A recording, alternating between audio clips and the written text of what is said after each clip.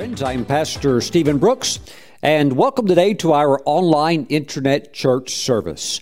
I'm so happy that you're here, and I believe that today God has a fresh word for you that will bless you and help you to walk in the fullness of His plan for your life.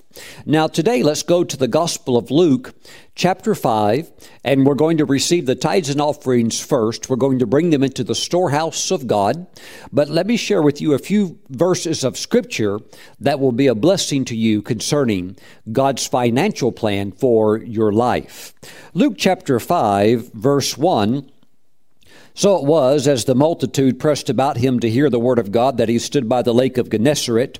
Verse 3, then he got into one of the boats, which was Simon's, and asked him to put out a little from the land. And he sat down and taught the multitudes from the boat. Now he asked Simon to launch out into the deep and to let down their nets for a catch, because when the teaching was completed, the Lord wants to bless Simon for allowing him to use his boat for the sake of the preaching of the gospel. Verse 5, but Simon answered and said to him, Master, we have toiled all night and caught nothing. Nevertheless, at your word, I will let down the net. And when they had done this, they caught a great number of fish, and their net was breaking. So they signaled to their partners in the other boat to come and help them. And they came and filled both the boats so that they began to sink. The interesting thing with Peter is that after an all-night fishing expedition, as a professional fisherman, he had caught nothing. And events like that can really hit your ego. Events like that, if you are a self-willed, as we would say, self-made type individual, those things can really shake and rattle your confidence. And when your confidence is not in the Lord, those can be actually life-changing experiences. And the thing is that Peter knew from a perspective of being a fisherman and doing this for a living. So he's obviously as good as you can get in this career field. He knew that, we just had a completely unsuccessful journey. And really, all he wanted to do was just go home and share the story with his wife, get some consolation and get some encouragement, basically that tomorrow's a new day, let's just try it again tomorrow. But those things like that can be very, very discouraging. And the Lord wants us to be in a place where we are not like others out in the world who have no covenant with God. And if things happen to move into a recession, or if the fish aren't biting and we're in that natural realm, then we are susceptible to all of the same shortcomings that other humanity faces who doesn't know God. But my friends, it's different when you have a covenant with God, and Jesus was walking in the power of that covenant. And I want you to understand that although Jesus said, Peter, launch out into the deep, let down your nets for a catch. And Peter, knowing that as a professional fisherman, you don't do that, at least not in a lake type setting. It's different. Maybe if you're out in the Mediterranean, you're in salt water, the water's a lot deeper. But here, that's not what you do, because the fish can see the net coming. But you have to understand that whether you go fishing at the nighttime or during the daytime, as far as God's financial covenant is concerned, those things are irrelevant. This is what I'm trying to say. This is what Jesus understood. Jesus understood that the covenant works whether you go fishing day or night. And when Jesus says, let's go right now, then you go with the master. Why? Because he's tied into that covenant. And it's going to work regardless of whether the sun's up, sun's down, or anything like that. All those factors, suddenly they don't become the thing that makes you or breaks you, because it's the covenant that makes you.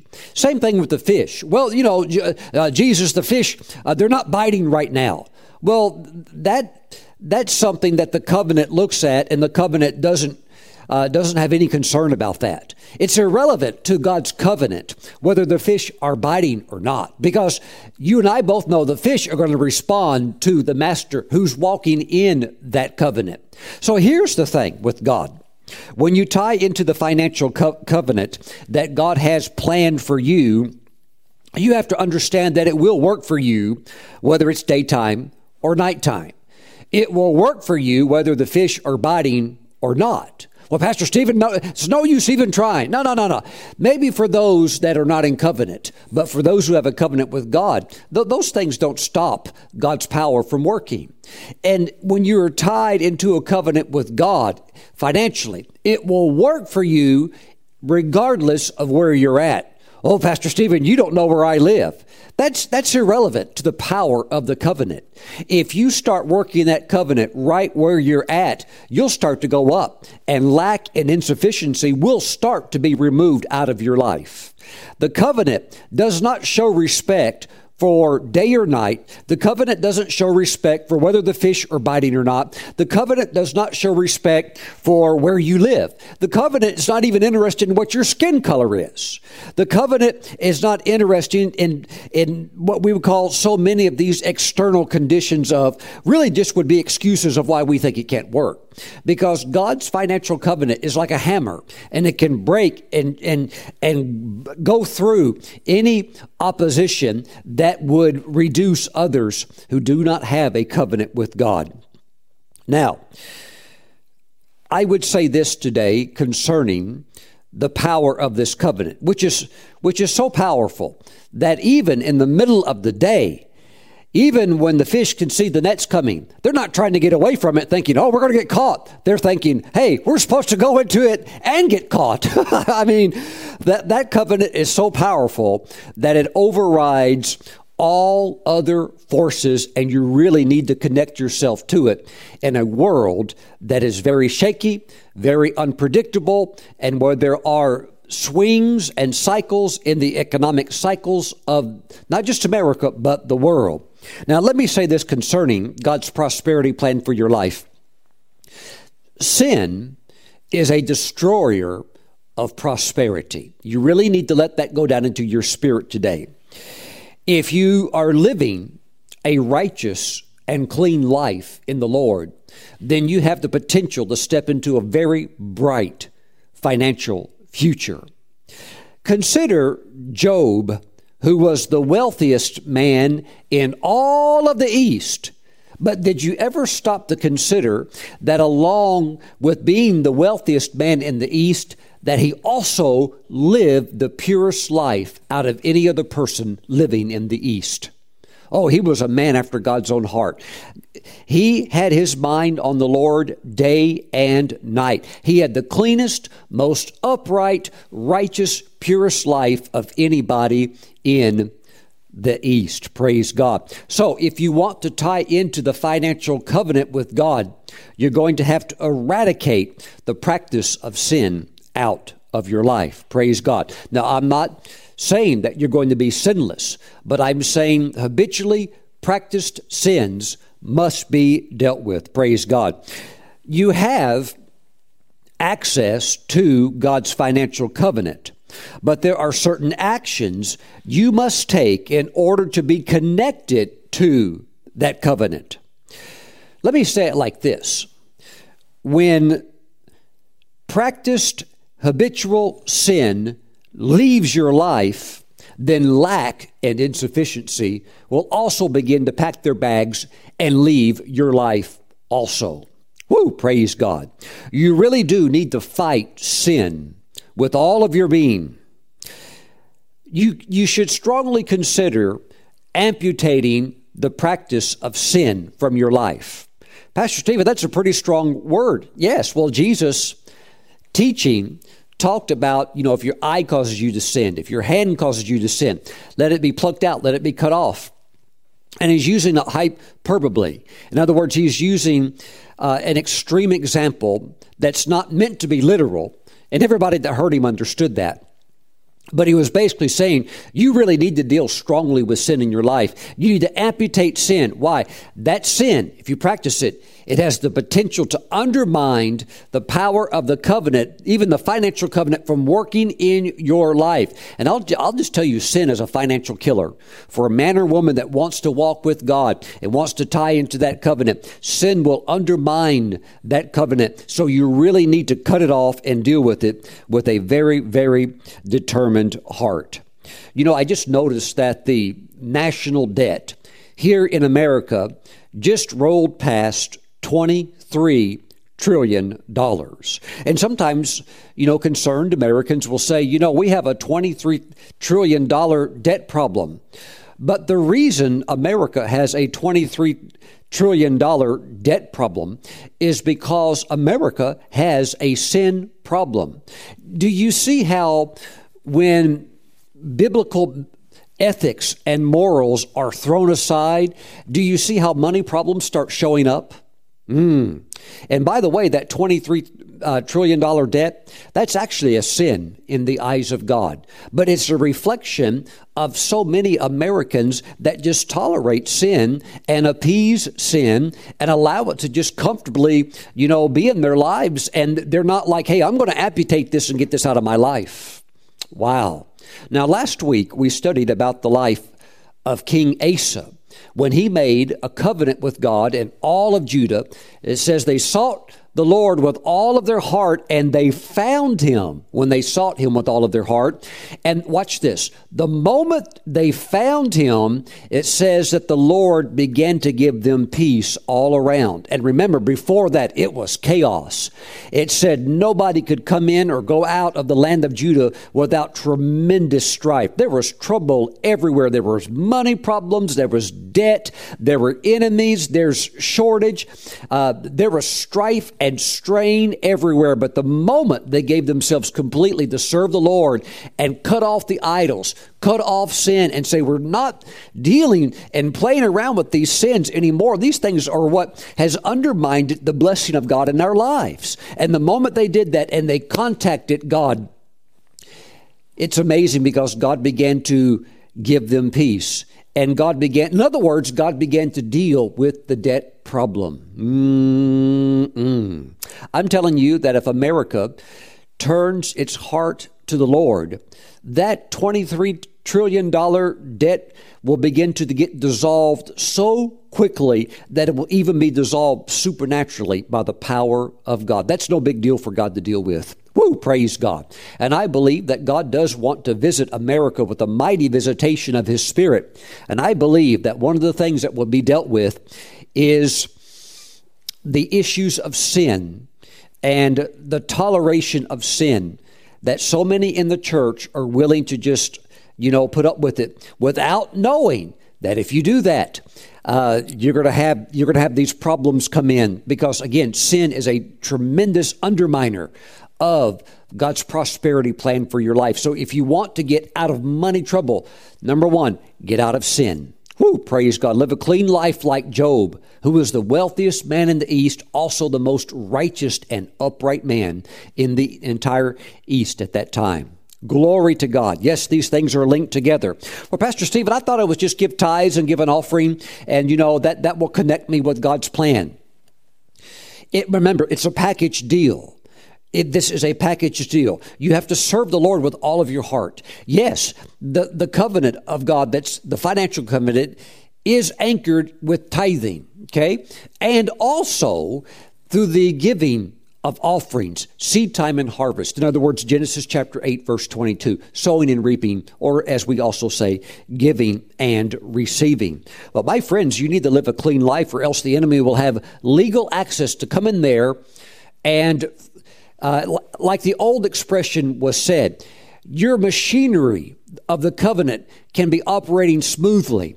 But if there is sin, now the enemy, I'm talking about practice sin, the enemy legally can come in and can take a wrench and throw it into the gears. And now the gears get all jammed up and maybe something breaks or doesn't work right. Now you've got to fix the motors, fix the mechanization of the thing. So I'm saying deal very, very seriously with any tolerated sins that would perhaps be in your life. I know some Christians are very loose with the way they talk, and they can slip over into really it's just profanity very, very easily. Certain words that are profane, that are unclean, that really any ambassador of Christ should not be heard speaking. So those are the types of things, if whatever it might be, those are the types of things you really need to amputate and cut them off, because those things will work to undermine God's prosperity plan for your life. Praise God. Glory to God today. Thank you, Father. Hallelujah. Again, tie into the financial plan. It will work for you.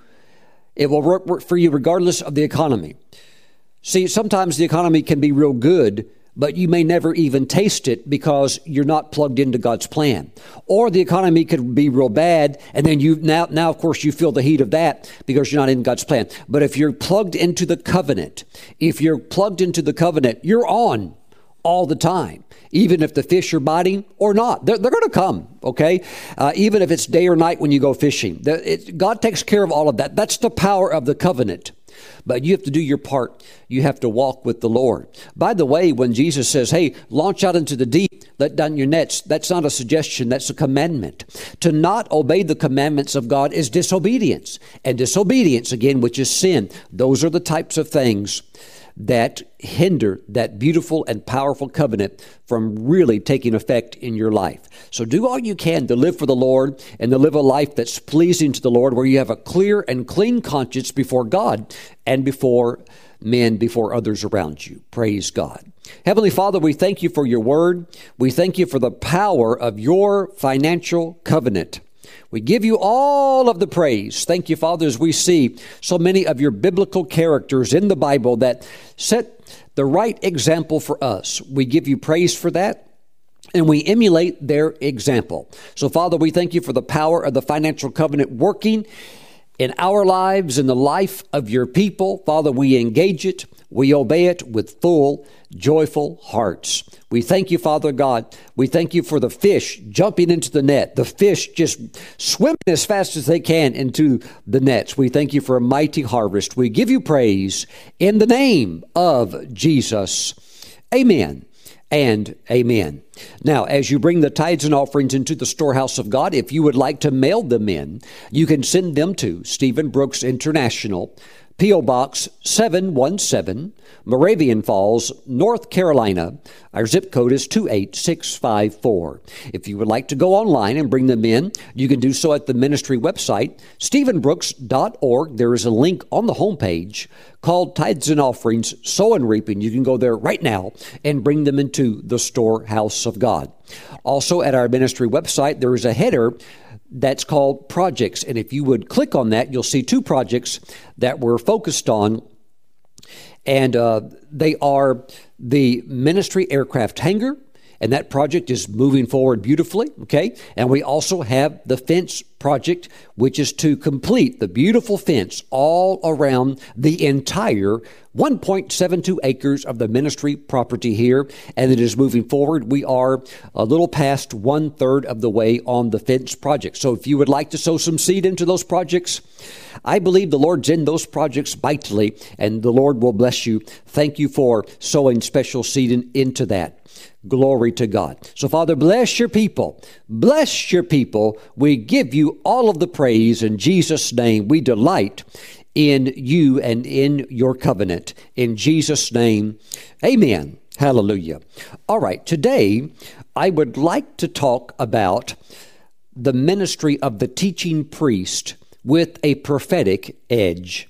And to look into this fascinating subject today, we're going to take our Bibles and we're going to go to 2 Chronicles chapter 15, verse 1, and let's talk about the necessity of having a teaching priest in your life, as well as the role of the Lord to mold you into a teaching priest where you can help others in the circles in which God places you in. Watch, you're going to have the answers that others are desperately looking for. Heavenly Father, we ask that as we jump into your word, that your Holy Spirit would illuminate the scriptures, that we can take them today, apply them to our lives, and enjoy the remarkable power that's released through the application of your word. In Jesus' name we pray. Thank you, Father. Amen and amen.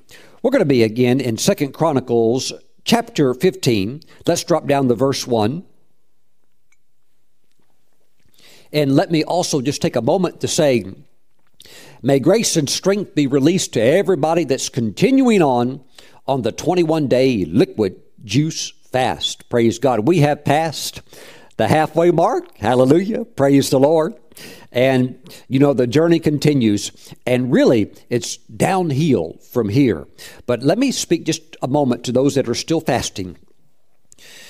While you have now gone past the halfway point, and you're heading for home, don't just write it out and, start making your plans for all the restaurants you're going to visit when the fast is over. That will come. You'll have all of that fun ahead of you. But really, take the time to pray. And because you're in the gold zone right now. When you are running an event like the mile, if you ever see a high school track or college track, you have the big track that goes around. Well, if you go around it 4 times, it's 1 mile or 1,600 meters technically. We call it the metric mile. So if you are in a race and you're running the mile, traditionally, it's the third lap that's always the most difficult one. The first one goes really quick. The second one, you're still feeling pretty good. The final lap, it's going to go real fast because that's when you're going to make your kick and you're all ready for that. But it's the third lap that in some ways runners would go to sleep on. It's easy to kind of let off the pace if you're really trying to get a good time, or it's a time where the lead pack could pull away. So, you really have to push it on the third lap. Now, we're kind of in that place. We've gone past halfway. This is like the third lap. And this is a time where a lot of people are just like, oh, it's uncomfortable. I'm still in it. But so I want to encourage you. This is where you could do a lot of work. This is really where you make the record at right here. If you're in, like a track and field event, this is where you go for it to really do something exceptional. So right now, really push it with prayer. I know you're already into that place where hunger has left you. You're in your zone. You're in your mode. You feel good. Your tummy's all settled and you're just drinking your juice, cruising on. But pray, really push into the Lord right now because revelation's flowing. And you really want to, remember, not just complete the fast. You want to pray and God is going to speak, not just when you get off the fast, but He'll start speaking to you right now. Light, revelation, illumination breaking forth. So push right now, push with prayer, and you will be greatly rewarded by the Lord for that. Praise God. All right, 2 Chronicles chapter 15, verse 1. Now the Spirit of God came upon Azariah, the son of Obed, and he went out to meet Asa and said to him, Hear me, Asa, and all Judah and Benjamin. The Lord is with you while you are with him. If you seek him, he will be found by you. But if you forsake him, he will forsake you. Now look at verse 3. For a long time, and by the way, that's just too long. Any time away from God, any time out of the Lord's will, it's just too long. Look, whether it's 3 weeks, or 3 years or 3 months, it's too long. The moment you realize, hey, I'm not where I should be, get back to God, get everything right with the Lord as quick as you can. For a long time, Israel has been without the true God, without a teaching priest. Woo! See, you need a teaching priest. And because in Christ, we are now kings and priests in Christ, because of that, you want the Lord to mold you by the knowledge of the Word, by the working of the Spirit, into a place as a mature believer where you can now begin to explain things to others. You can explain scriptures to others. And the things that you learn, you can take that and be a blessing in the lives of others, because trust me, there's a lot of people out there with a lot of questions. And there are some people that are scratching their heads thinking, I just wish somebody could explain this to me. And they may not be able to, hear me, but they can hear you. And we can get these truths out to you. And you can be the person that can be the teaching priest in the life of someone else. But the way that you get into that place is by receiving the ministry, the blessing of a teaching priest in your life. For a long time, Israel has been without the true God, without a teaching priest, and without law. Okay, so if you have no law, what do you have? You have lawlessness. I talked to a young man on the college one time, a campus not too far from here, and we were standing at the stoplight together, so a little conversation struck up, and he was very political. You know, he was like maybe we would call a social advocate or social justice warrior, and he wanted to, kind of like launch right into that type of conversation. And he said something, that was very interesting. It just kind of popped out of his mouth. He said, nobody's going to tell me what to do. In other words, the government or the president, regardless of what they say, nobody's going to dictate to him how he should live or, the way he should live his life. So he said, nobody's going to tell me what to do. And and so we're waiting for the stoplight to turn so we can cross the street. And so, I just kind of tried to help him basically by saying, hey, what would happen if we didn't have these stoplights? See, when Jesus was in the temple at the age of 12, and it said that he was asking questions and also teaching, the elder, rabbis and so forth.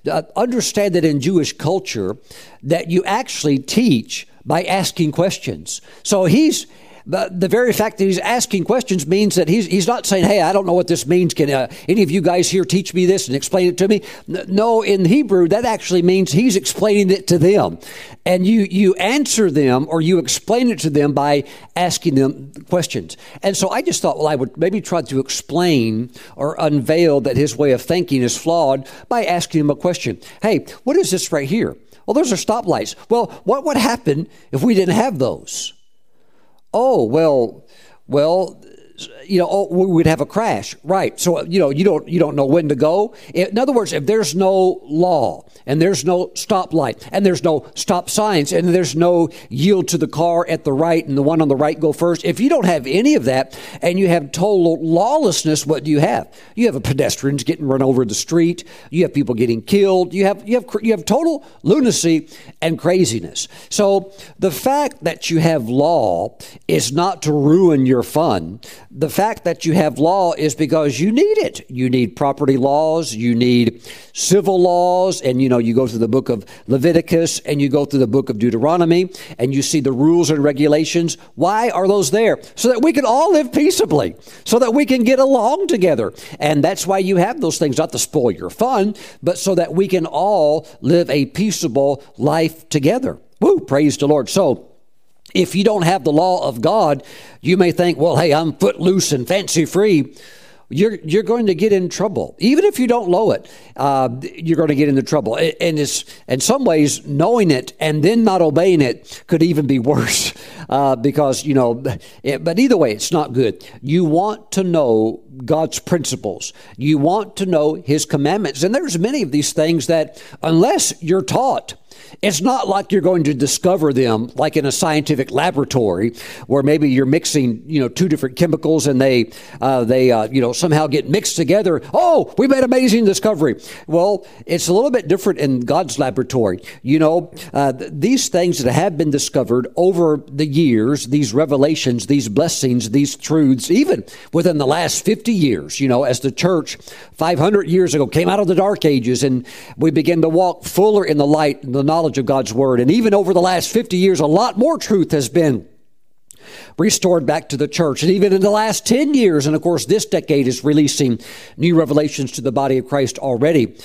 My friends, you need to have teaching so that you don't have to try to reinvent the wheel all over again for your life.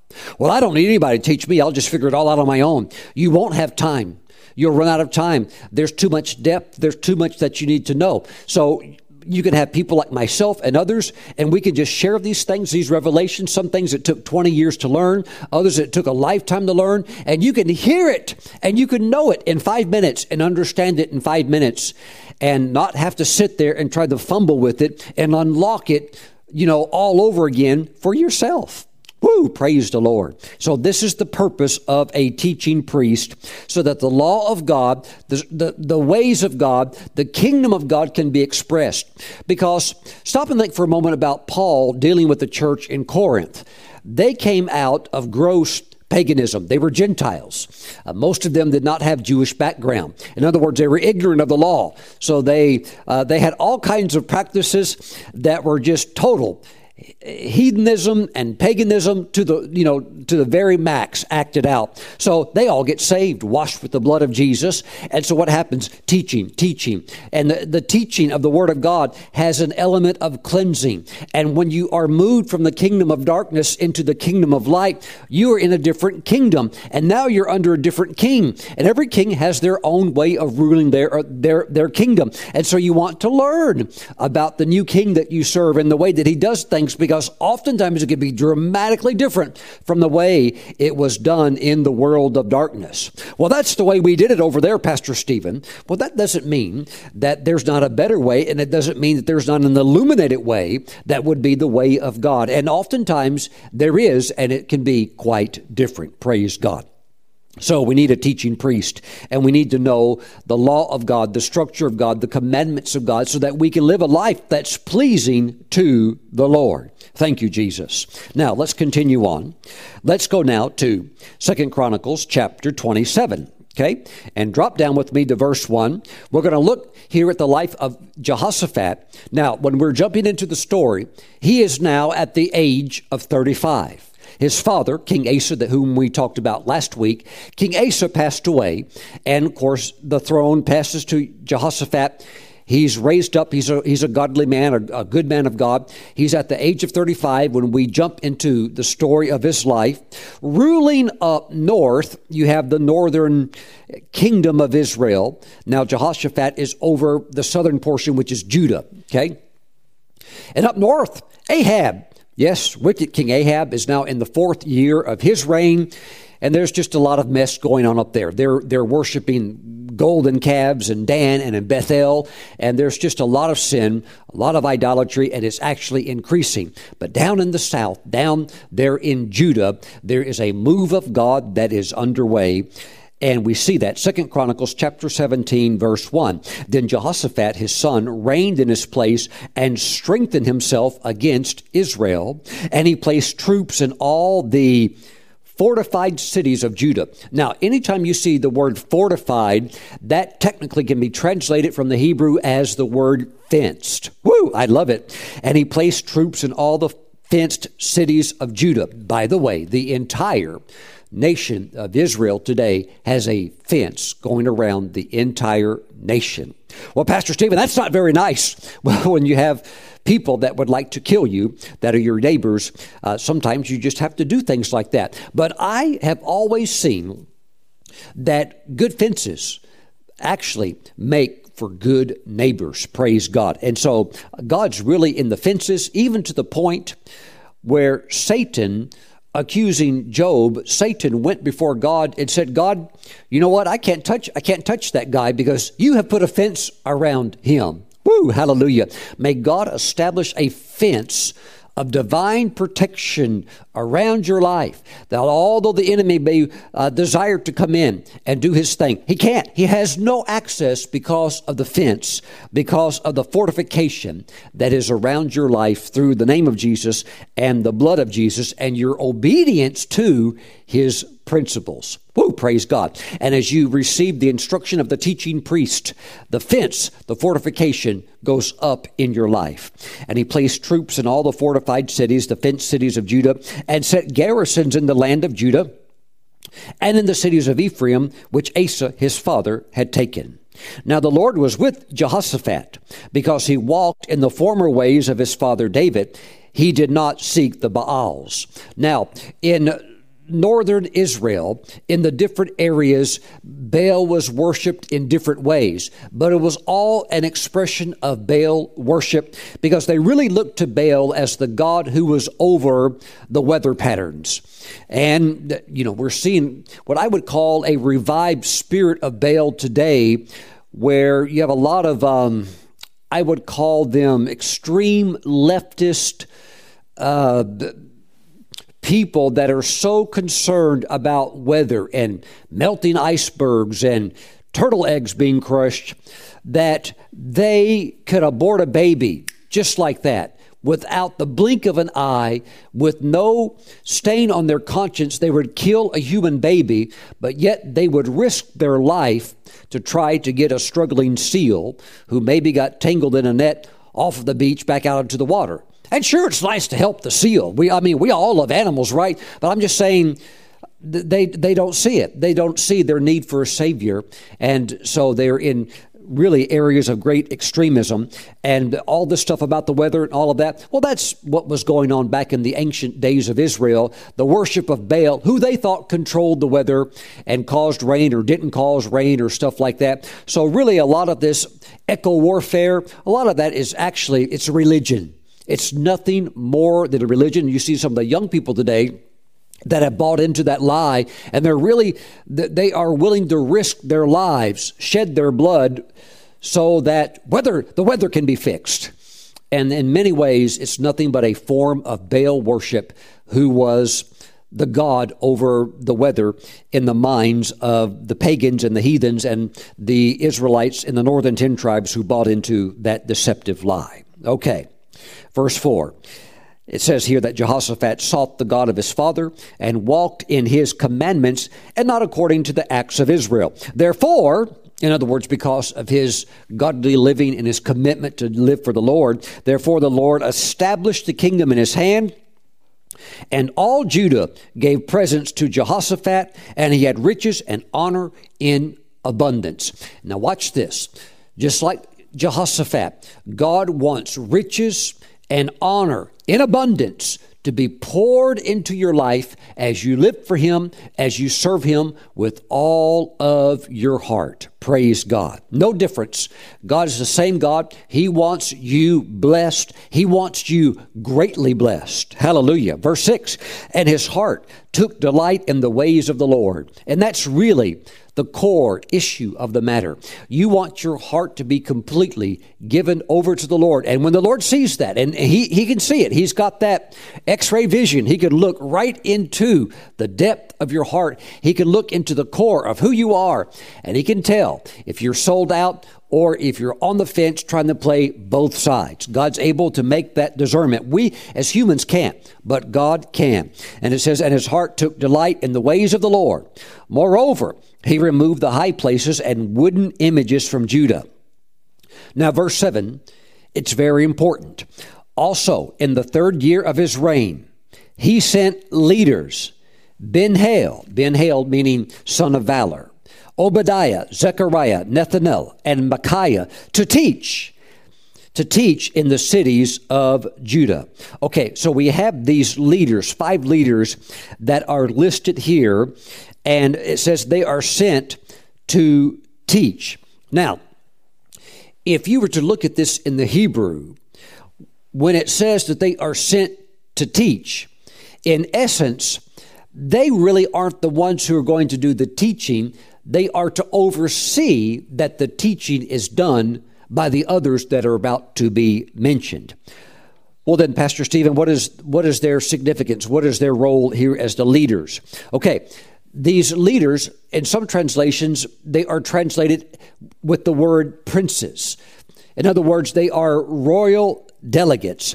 They are officials of the king's royal court. They are deputized and sanctioned by King Jehoshaphat.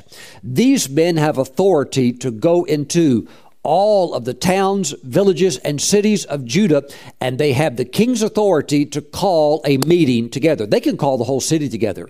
They can call an entire town together. Why? They have divine delegation. So it's very, very important. So while in most ways, now I'm sure they could teach, but they're not the primary teachers. Their role is to make sure that the priest and the Levites are doing their roles of teaching, because those guys are much more skilled in the law of God. But their role is to see that the teaching is being carried out, that the meetings are taking place, that people are attending the meetings, because this is very, very important to King Jehoshaphat. And so these 5 men are assigned to those positions. Praise God. Now, verse 8, and with them he sent Levites. Now, these men, of course, these are godly men.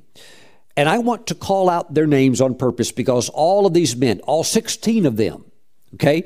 We have 2 priests, we have 9 Levites, and we have 5 leaders. All of these men are in heaven today, and I want to mention their name. Just stop and think about it. One day we're going to meet them, shake their hands, meet them face to face. Praise God. So let's make mention of them for the good job that they did. Verse 8, and with them he sent Levites, Shemaiah, Nethaniah, Zebediah, Asiel, Shemaramoth, Jehonathan, Adonijah, Tobijah, and Tobadonijah, the Levites, and with them Elishama and Jehoram the priest. Now watch this. Watch this in verse 9. So they taught in Judah. Wow, they taught. Teaching. I'm telling you what, it's so important. See, during the tithes and offerings, we saw, Luke chapter 5, Jesus borrowed Peter's boat. Hey, Peter, can I use your boat? Yeah, sure, go ahead.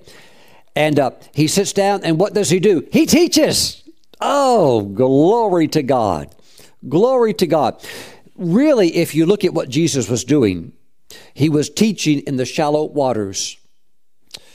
And that is where many of God's people are at, and that's okay. Let's give them the foundational truths of the gospel. Let's get them settled in the Word of God. Let's get them rooted and grounded in the Word of God.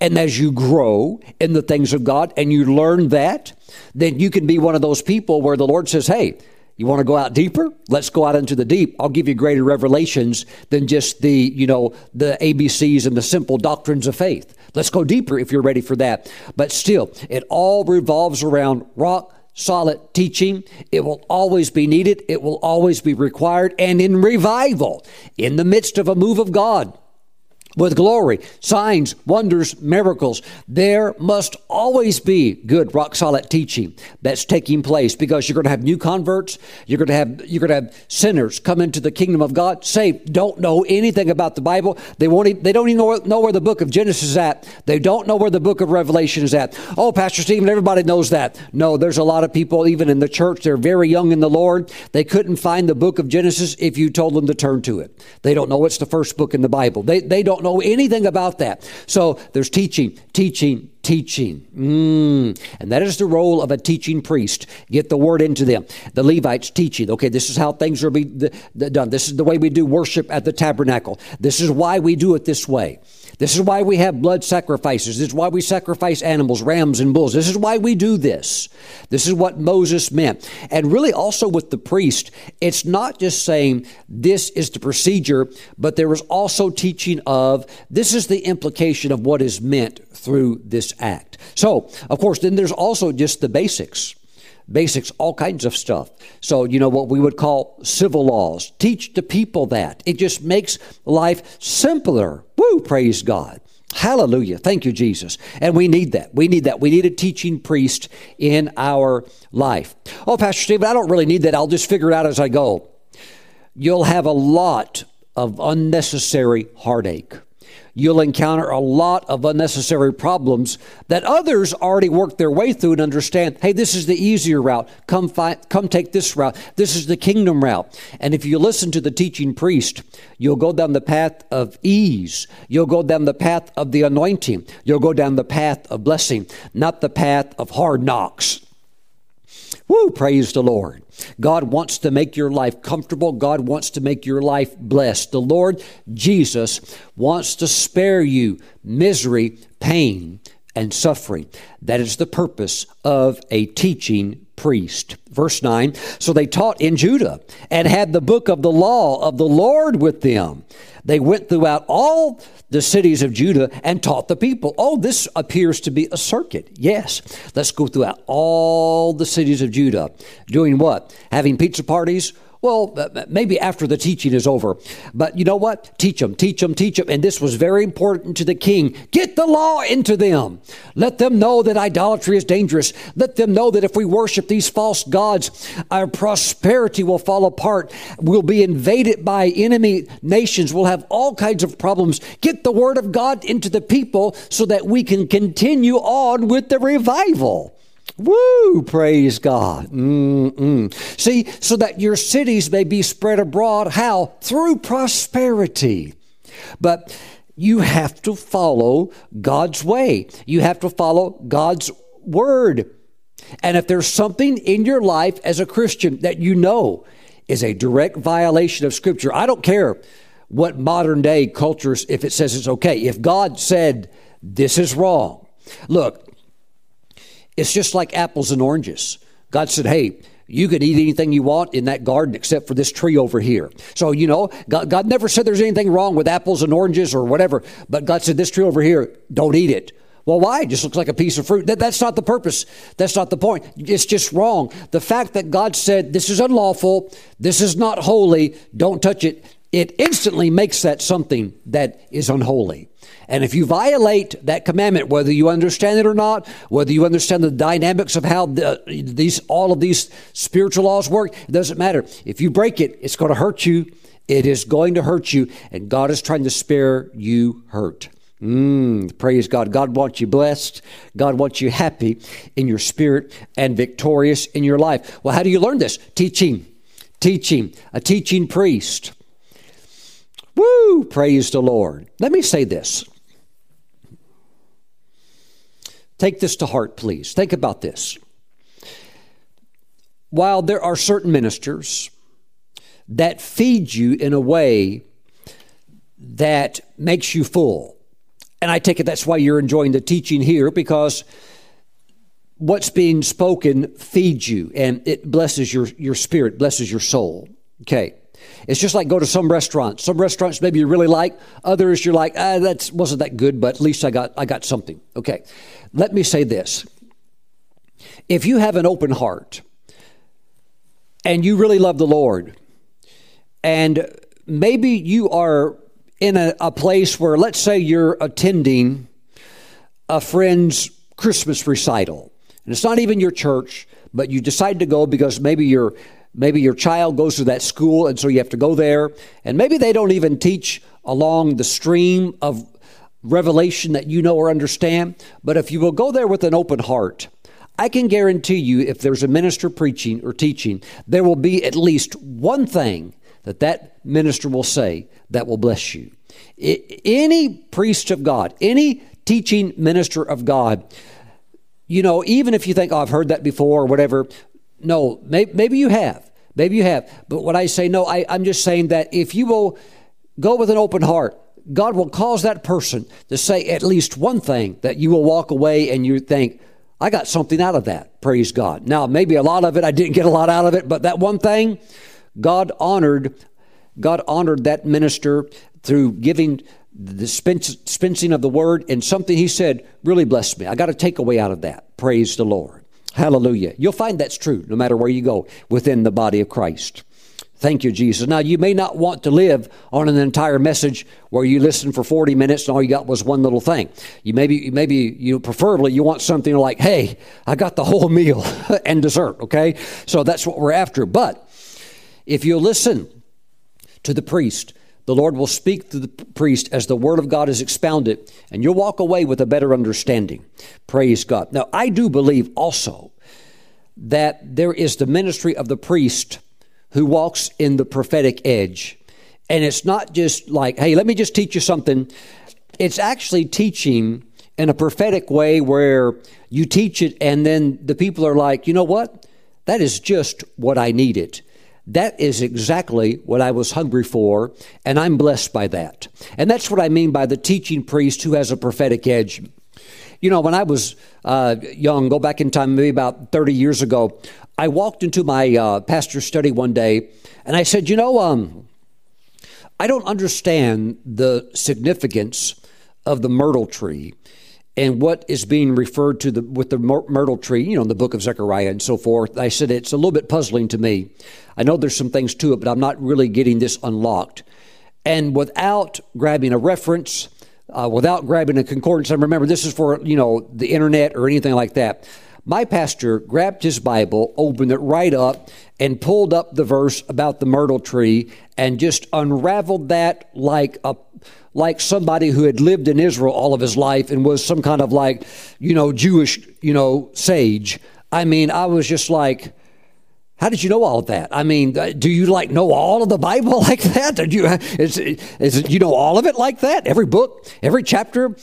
But see, that's prophetic study so that you're able to give answers and insight into what actually people are hungry for. And sometimes you're feeding them meals that maybe they think, oh, I don't need that. Then you feed it to them and they're like, that was really good. I actually did need that. That gives me a balanced diet. Praise God. So I believe there is also teaching with a prophetic edge that is the now word for the hour with fresh revelation upon it. Praise God. And that is the role of what only the Holy Spirit can do. Praise the Lord. Hallelujah. I've been around friends before that endeavor to flow in this same flow. I would call this a good example of what it says in Proverbs as iron sharpens iron, so does one man sharpen another.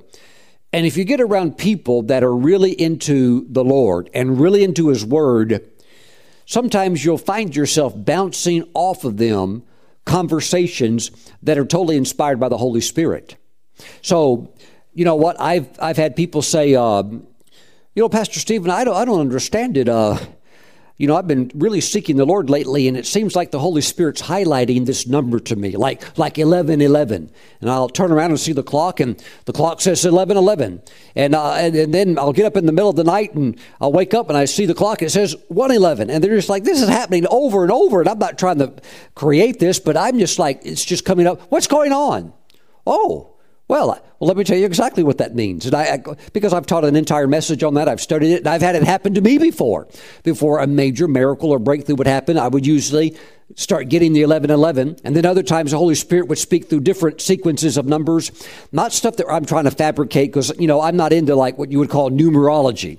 But I do believe that there are clear types, shadows in the Word of God, and I also know that there's also New Testament substance where God does designate it certain prophetic symbolic meaning to certain numbers. And you put that together and you could just read that just as clearly as reading a map or reading a sentence out and what God's trying to say through that. And so what is that? Prophetic teaching. It's not just teaching, it's prophetic teaching of what it means, and it really brings a lot of comfort into the lives of people. Same thing with fragrance. Pastor Stephen, I smelt this fragrance. What does that mean? Oh, yeah, that's the first one I smelt like years back when I was in this kind of encounter and that broke forth. That's what that means. Oh, wow. Praise God. What is that? That's prophetic teaching. Prophetic teaching. And, there's scriptures to back up these types of things. Often multiple scriptures. But this is something that by the anointing of the Holy Spirit, it's not just dead, dry teaching. It's teaching that has the anointing upon it. Praise God. Let me show this to you from the book of Romans chapter 8, and the great importance that this is. Hallelujah. Teaching priest. Say, Lord, I need a teaching priest. Now, as the Lord feeds you through the voice of the teaching priest, don't forget that God also wants to develop you into a teaching priest so that as you mature in the Lord, you can help those young believers who are not yet familiar with basic truths of the Word of God. Hallelujah. Thank you, Jesus. Woo, praise God. Romans chapter 8, verse 14, for as many as are led by the Spirit of God, these are sons of God. Okay, so there is a leading of the Holy Spirit. How does He lead? Well, He leads through the Word, of course, but there's various ways He can lead. Now, verse 16, the Spirit Himself bears witness with our spirit that we are children of God. The Holy Spirit can lead even what you're to teach on, what you're to start talking about. I've been around certain prophets, and they'll just start talking without me saying anything. They'll start talking about what I'm thinking about. And it's just hilarious how God will do that. And I've had it happen with me where I get around people and I'll just start talking along certain lines and they're like, hey, Pastor Stephen, I mean, have you been like listening to my conversations for the last few days? You just start talking. What is it? That's the Holy Spirit. It's the teaching anointing with the prophetic edge of the priestly ministry. Now watch, verse 16. The Spirit himself bears witness. So there is a leading of the Spirit through the bearing witness. How does he do it? He does it by bearing witness with your spirit. And he will not bear witness with your toe. Pastor Stephen, I'm feeling a vibration down in my toe. What does that mean? Well, maybe it means the cat sitting on your foot. I don't know. I'm just saying when he bears witness with you, he'll bear witness with your spirit. What is your spirit? That's your inner man. That's the real you. If you're a woman, that's your inner woman. Okay, that's who you are on the inside. The hidden man of the heart, as the Apostle Peter said. Praise the Lord. So you are a spirit. You have a soul, which is your mind, will, and your emotions, and you live in a body. The body is your house.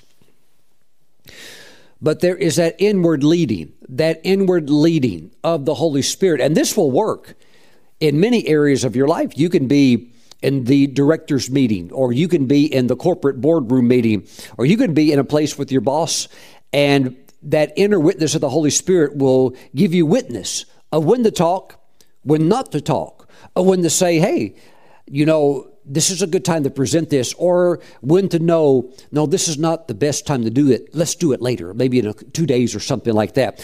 It's just a prophetic leading.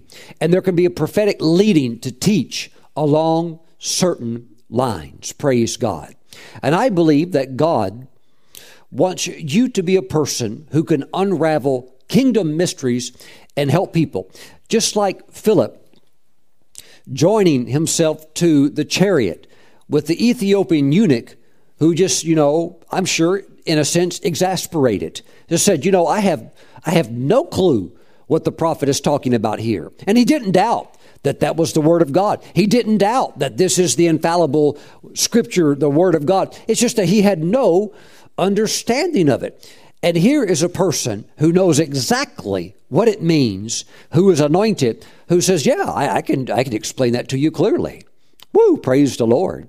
I love telling this story because sometimes God, he just makes it so easy. I was at a hotel. I worked at the front desk of a hotel right down the street from Disneyland in Southern California. And there was a Holy Bible. It was actually my Bible sitting over on the side, up on the counter. And it was sitting over on the side. And a man walked in to check in. He had just arrived from Germany. They just landed in LAX and drove here to the hotel. And he and his wife were checking in. And he looked over and he said, because he could speak English, he said, is that a Bible? I said, yes, it is. He said, what does that statement mean? John 3:16. He said, I used to watch the World Series, and I would see somebody with a big curly hairdo, like a clown wig or something like that, like a rainbow-colored clown wig. And he would sit behind the pitcher. Whenever the cameras would zoom in on the pitcher, as he caught the ball, you'd see that guy sitting behind him. That guy would hold up a sign that said John 3:16. He said, I've always wondered what John 3:16. He said, is that in that book? I said, oh, yes, it is. I said, well, let me just show it to you. And I just opened it up and explained it to him and had him this close to receiving Christ as his Lord and Savior. And his wife said, well, we need to check into the room and you'll have a lot to do. We need to go get ready for Disneyland. And she pulled him out of it. But I'd already unraveled it to him. So he got the revelation. And whether she also wanted to receive it or not, she also got the revelation and she knew what it meant. So, you need to be that person where you can just say, this is exactly what this means, and I present it to you, and then you can decide what to do with it. Praise God. Thank you, Lord. Praise God. So I believe that the priestly anointing to teach the word is very, very important in the body of Christ. It was very important in the kingdom of Judah to the point that the king assigned 16 dedicated men to go and do nothing but travel and teach and explain the Torah. And by the way, the first 5 books of the Bible at that time, while theologians do agree that they still had copies, they were very, very rare and they were priceless. So to have one and to take that, that was a very sacred assignment. and they took it to heart. But the king knew this is the secret of our success. If we will hear it, understand it, and obey it as a people, we will be blessed. And it reminds me of Deuteronomy chapter 28. Let me just read this one verse to you. Deuteronomy 28, verse 1. This is the necessity of a teaching priest in your life. Verse 1. Now it shall come to pass, if you diligently obey the voice of the Lord your God, to observe carefully all his commandments. Okay, if you do that, all these blessings are going to start coming on you. But notice he said, to observe carefully all his commandments, to observe carefully. In other words, a teaching priest will help you to dig into it and realize, hey, this is something that we need to make careful observation of. We need to study it. We need to cross the T's, dot the I's. If we make careful observation and we give it strict attention and make application of it in our life, we're going to receive the fullness of the next 14 verses. Woo! But you have to dig into it. You have to understand it. You can't just like, well, if it's God's will, it'll happen. No, it's much deeper than that. You really have to give yourself to it, learn it, know it, and then apply it. And trust me, when you're walking with the Lord, you are learning something new all the time. Praise God. Heavenly Father, I pray for your people today that they value the ministry of the teaching priest, and that anointing began to develop in their life of a teaching priest. Because, Father, we're all priests in you because we're in Christ your Son now. And, Father, let that anointing develop even with a prophetic edge, where out of our own mouths, we just begin talking about the very thing that addresses the situation or the need in that person's life. Father, we thank you for prophetic edge to the teaching priesthood. We give you praise. We give you praise. Father, we thank you in the name of Jesus. We all agree and say amen. Now, when you have that hunger, God's going to supply the messages, the words that you need to hear to take you forward in his path that he's got custom tailored for your life, okay?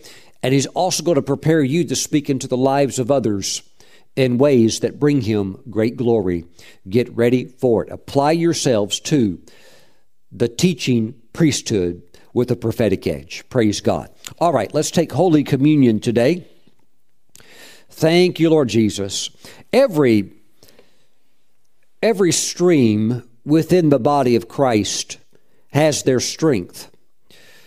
The Baptists are very good at salvation. You couldn't find anybody that could teach the message of salvation better than Billy Graham. He could present it in the most simplest terms so that anybody, even a child or an old person or a young person, anybody could understand it, and after hearing that message could know what they needed to do in order to get their life right with God. The Baptists are very, very strong on that. The Pentecostals, the Charismatics, understanding the power of God, understanding how to operate in the anointing, the gifts of the Spirit. The Methodists, understanding that there's a method that if you apply certain methods, which are biblical principles, it will work in your life. It will produce good results. Those are things John Wesley learned, and his disciples realized, hey, he caught on to something from God. He's learned something. The Nazarenes, they tied into something of Jesus of Nazareth that was a great blessing in the understanding of the Scriptures. The Church of Christ have a very good knowledge of water baptism. I've met Christians in charismatic churches that have been in the church for 20, 30 years. They've never been water baptized. Nobody ever taught them the necessity and the blessing associated through water baptism. Praise the Lord. So every stream, every branch within the body of Christ carries a special revelation, just like the coat of Joseph, all the many colors. It makes the body beautiful. It makes the body whole. Let me say this: the Catholics have a great understanding of communion, and in some ways they're a long ways ahead of many evangelicals. Oh, the evangelicals have a great strength as well. Yes, no question. I would even count myself an evangelical, knowing that's the message of evangelism, that we need to bring the lost to Christ. Hallelujah. But the Catholics have a great strength in communion. And, you know, I was just communicating with a friend of mine who's a priest, lives in a different country, a Catholic priest. And, you know, he carries out Mass every single day. That's communion every single day. He is preaching and teaching in a Mass every single day, regardless of where he's at. And you know, as a denomination, if you do that for several hundred years, and if you do that for over 1,000 years, and your emphasis is on the receiving of the body of Christ, you're going to get a lot of revelation in that. You're going to get a lot of understanding of that. And so that's something that they specialize in, and that's something that they've got a lot of revelation in. And that's something over the years also that the Lord unveiled to me, that when you receive this, that this is not what we would call just like a token symbol of the body or the blood. No, this is the body, and this is the blood. I know some evangelicals don't agree with that. That's okay. We don't have to be in, perfect doctrinal agreement on all things. But it's something that I believe the Lord, if you begin to dig into that deeply, you'll really begin to see, oh, this is a mystery. The communion is a mystery, and there's an element of divine mystery associated with it. And this is the body and the blood. Now, it doesn't turn into physically flesh and blood, but it is under the covering of bread and juice. It is the body and blood of Christ when you receive it as such. Praise God, by faith. And it carries great, great blessing. Woo, praise the Lord. Hallelujah. And yes, there have been men and women who have lived off nothing but communion for not days, but for years, and for some, even for decades. No sneaking a pizza, no living off, buttermilk. No, there have been those who have lived, who so caught that revelation and dove into it, that there were some very holy men and women of God that lived off of nothing but communion. This was it, all day long. No water, nothing. Just this was it, daily. Some for over 30 years. Praise God. So for somebody to say it's not a supernatural meal, is somebody that doesn't understand the unveiling, the revelation of what this actually is. Praise God. So we're all learning. We're all growing in grace.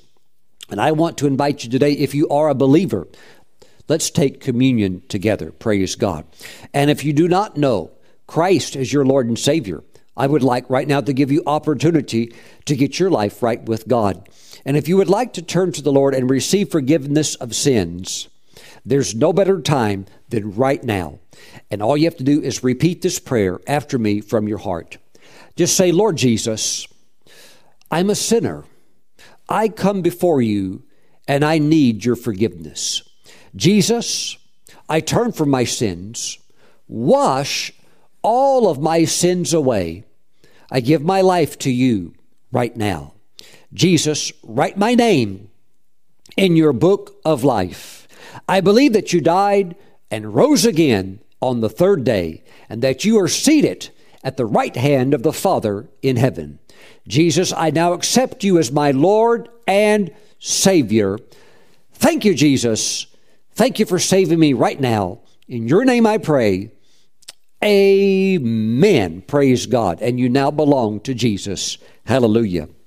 And if you have just prayed that prayer, very quickly grab some grape juice, some unleavened bread, hit the pause button, and let's take and go grab it and come back and resume playing. And let's all take it together. Heavenly Father, we thank you for the bread. We thank you for the juice. This is the body and the blood of Christ. We sanctify it and consecrate it as such.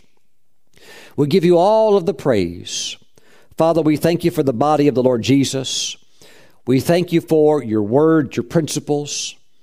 We give you all of the praise. Father, if there's something that we need to know that we don't know, let it be unveiled to us by your Spirit, by the teaching priest.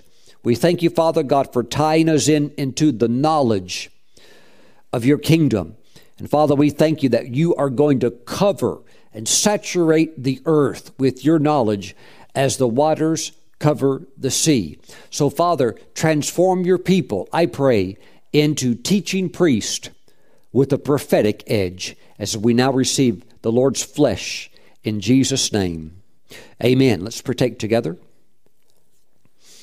Praise God. Father, we thank you for the blood of Jesus.